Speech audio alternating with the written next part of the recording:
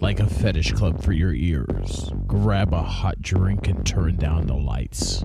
Coming across the airwaves and into bedrooms everywhere, BDSM United is bringing you non-violent consensual kink education. This isn't for the kiddos or for the cookie-cutter conservative vanilla prudes. We'll be talking bondage, discipline, dominance, submission, sadomasochism, and more today on this BDSM United podcast. The season is starting to change, and mentions of pumpkin spice, hocus pocus, and Halloween are floating through the air. L.M. Montgomery, author of Anne of Green Gables, wrote, "I'm so glad I live in a world where there are Octobers." Now, it's one of our favorite seasons of the year. Perhaps it's the faint chill in the air, the spooky season, or Samhain. For a lot of mistresses and their subs, it's the glorious month of Locktober. Welcome to the first in our Locktober series, where we explore fun with chastity. You may have seen the mentions of Locktober around social media and wondered, what is it all about? Along with some stuff that we've compiled over the years, and a quick thanks to Mistress K over at houseofdenial.com, we have a wealth of information about having fun with chastity. Before we start, let's define a couple of words. A chastity device. It's a cage, usually made of metal, plastic, or silicone, used to restrict access to the wearer's genitals to prevent sexual arousal, satisfaction, or release. Most chastity devices, also referred to as belts or cages, are a type of harness worn around the testicles and penis.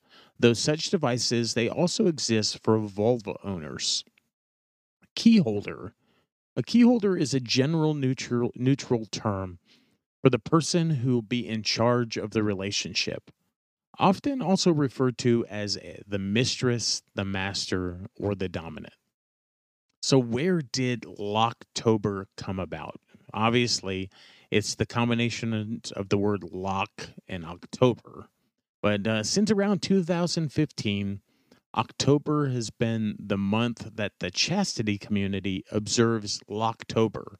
It's that time of year where chastity enthusiasts stay locked in their devices for one solid month. Yep, an entire month of chastity. But it's also a great time to spread awareness for the kinds of kinks involved with chastity, orgasm denial, the devices available, and really the mindset that's involved. It's also a good time to talk about aspects of power exchange, key holding, and some of the sadomasochistic fun to be had with chastity for all of us, even if we don't lock ourselves up for a whole entire month.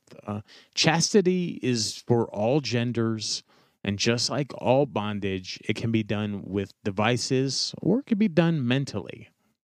Now, there's no definite answer to who originated the idea of 31 straight days locked in chastity during October.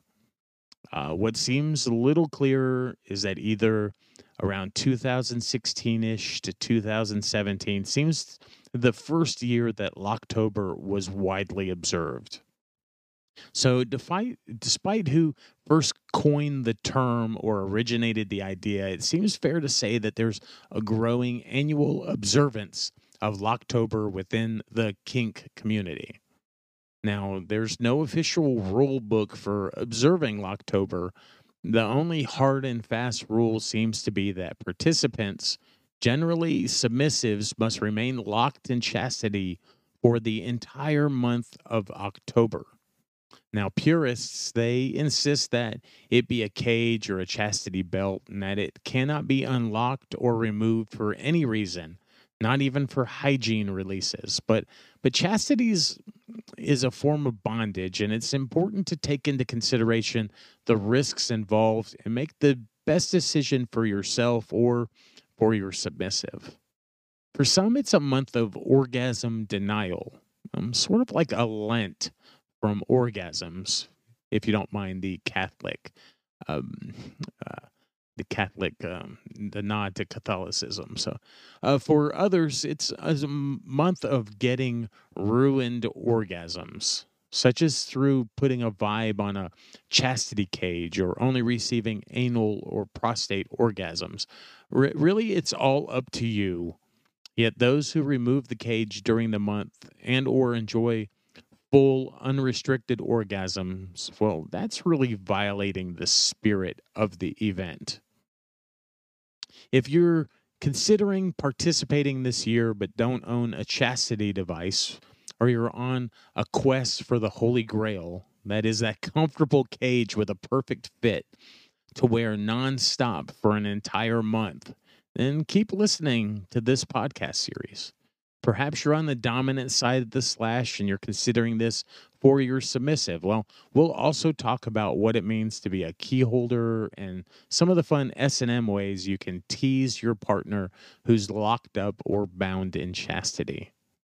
Locktober is designed to be a month to challenge yourself, to see if you can last out the month being caged, belted, or otherwise bound mentally. I'm Primal Piggy. This was our first in the Locktober podcast series on BDSM United Podcast. You can find me on Facebook at The Primal Piggy, all one word. You can also find me as an admin of Whips, Chains, and Duct Tape. It's a rather large Facebook page. We've been doing this for over 10 years now. Whips, Chains, and Duct Tape since July of 2012. You could find that on Facebook at WCDT BDSM. We also recently updated our website with a lot of new information, new resources. You could find that at www.bdsmunited.com. Be sure to listen to the rest of this series as it unfolds. And if you're listening a little late, there's never a wrong time to experiment with chastity. So, even if you're listening to this and October is the middle of the month or beyond, know that you too can participate in the information that's provided. Thank you for listening today, and see you next time. Before you go, head on over and visit our friend Nookie at datingkinky.com. She's been a longtime supporter and friend of Whips, Chains, and Duct Tape, and she's built a very inclusive service that is Dating Kinky. Built by kinksters for kinksters, poly, queer, trans folk, and anyone not quite vanilla, and it's free.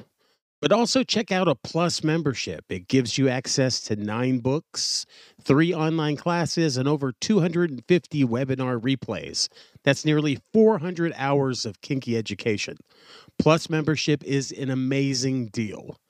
You also get access to amazing features like voice and video chat.